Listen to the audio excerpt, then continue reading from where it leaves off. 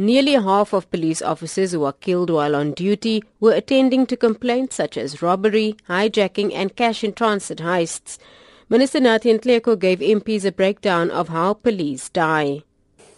45.7% were killed whilst attending to complaints such as robbery, hijacking and cash-in-transit. 11.4% were killed while trying to effect an arrest. 5.7% killed while conducting searches of persons and motor vehicles. 5.7% were killed while pursuing suspects. And another 5.7% were killed while attending to domestic violence complaints. And 2.9% were escorting suspects to police cells. And 2.9% were also victims of attacks on police stations. And a 14.2% is the number of what is commonly referred to as random killings. The DA spokesperson on police matters, Diane Kohler-Barnard, says the situation in the police is a symptom of the state society is in.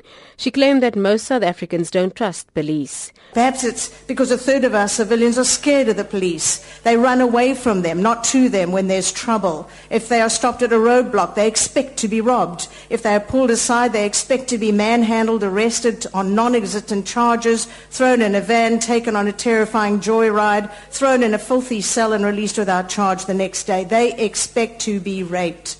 Today, nearly half of South Africans feel there's no point in reporting crime because they don't trust our police. Her sentiments were echoed by EFF MP Philip Mhlongo, who says constant conflict between police and communities have made those in uniform the enemy in the streets.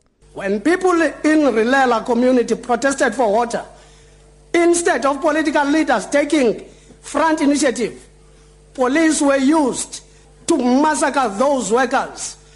When people in Motuhlung went on service delivery protest, it was police who were used by politicians.